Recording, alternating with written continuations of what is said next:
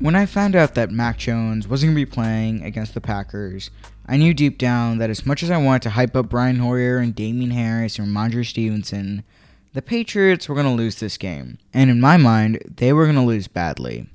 But what we saw on Sunday, despite the loss, was one of the most inspiring games that the Patriots have played all year. And even without Mac Jones, I think we might have seen one of the best offensive performances from this team so far. Now, in this game, I technically got what I wanted in terms of who I wanted to be the quarterback for this game. I mean, Brian Hoyer, on the Patriots' second offensive drive, was hit by Packers edge rusher Rashawn Gary and suffered a concussion, resulting in him exiting into the locker room and eventually downgraded to out for the rest of the game. Now, I absolutely do hope that he is okay, and I do wish him all the best. Concussions are really becoming way too frequent. I mean, even Packers safety Adrian Amos suffered a concussion in this game and was downgraded to out. And then obviously you have the Tua situation, which again, I'm hoping he's doing all right as well. But in the end, for this game, we got to see the fourth round wonder, Bailey Zappi, step onto the field. And I'm not going to sit here and say that Bailey Zappi was amazing given the circumstances and that we should all be really proud of him for his performance. That's not what I'm going to say. What I will say is that Zappi, for a guy that likely didn't think he'd be doing much in terms of studying for this game, stepped in, made a couple of nice throws, and limited his turnovers. He was very solid. And as I said in the prior video, his mobility allowed him to escape from a couple of would-be sacks. But in the end, it wasn't like Bailey Zappi was going to be able to evade the Packers pass rush forever. And in fact, it was his pocket presence in this game that would end up actually costing the Patriots, in my opinion. Zappi simply panicked a couple of times in the pocket, and you could tell that his pocket presence is just simply not that good. And he was sacked a multitude of times and was clamored by Rashawn Gary that resulted in a fumble.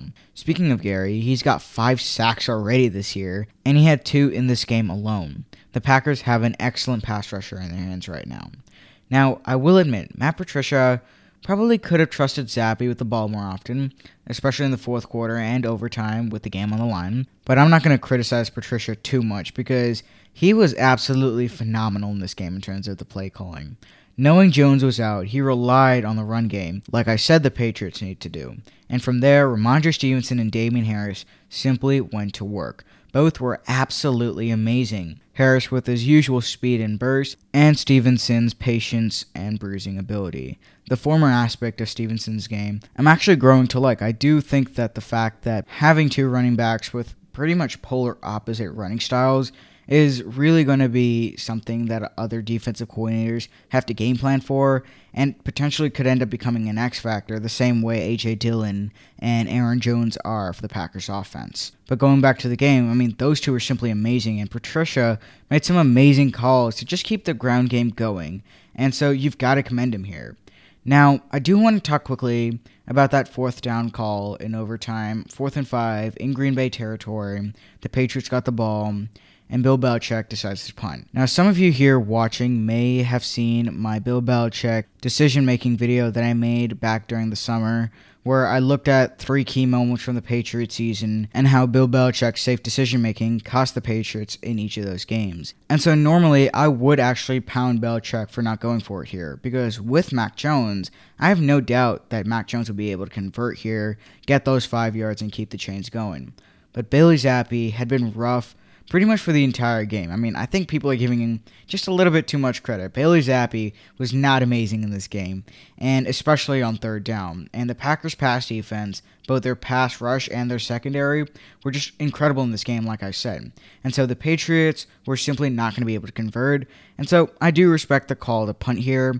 It just so happened that the defense wasn't able to get a stop. End of story. Now, defensively, an absolutely amazing performance from Jack Jones. A forced fumble and a pick that also happened to be returned for a touchdown. And for the most part throughout the game, he was pretty damn good in coverage as well. I mean, I know it's one game, but this is incredibly encouraging to see him perform this early. I talked about him coming out of the draft and about how really between him and Marcus Jones, I genuinely thought that he was just the better cover corner out of the 2 players. And so I'm definitely looking to see how the Patriots are able to develop him as his career goes on. I mean, this guy is just special.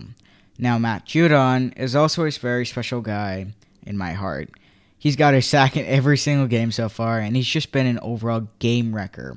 The Patriots' pass rush was again very solid, but that run defense is what really cost the Patriots. I mean, Aaron Jones going into this game was one of my X factors, and he absolutely showed up. Same with A.J. Dillon. Now, technically, you can make the excuse that the Patriots were missing nose tackle Lawrence Guy, but I don't really think that much changes even then. I mean, the Patriots' run defense has historically been weak.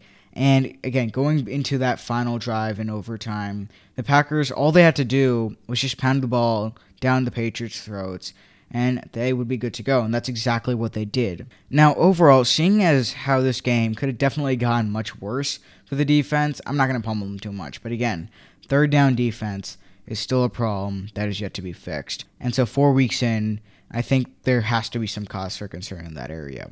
But that about wraps it up for this episode. Just a gut-wrenching loss for the Patriots in a game that you really thought they were going to be able to win, and yet they just come up just short.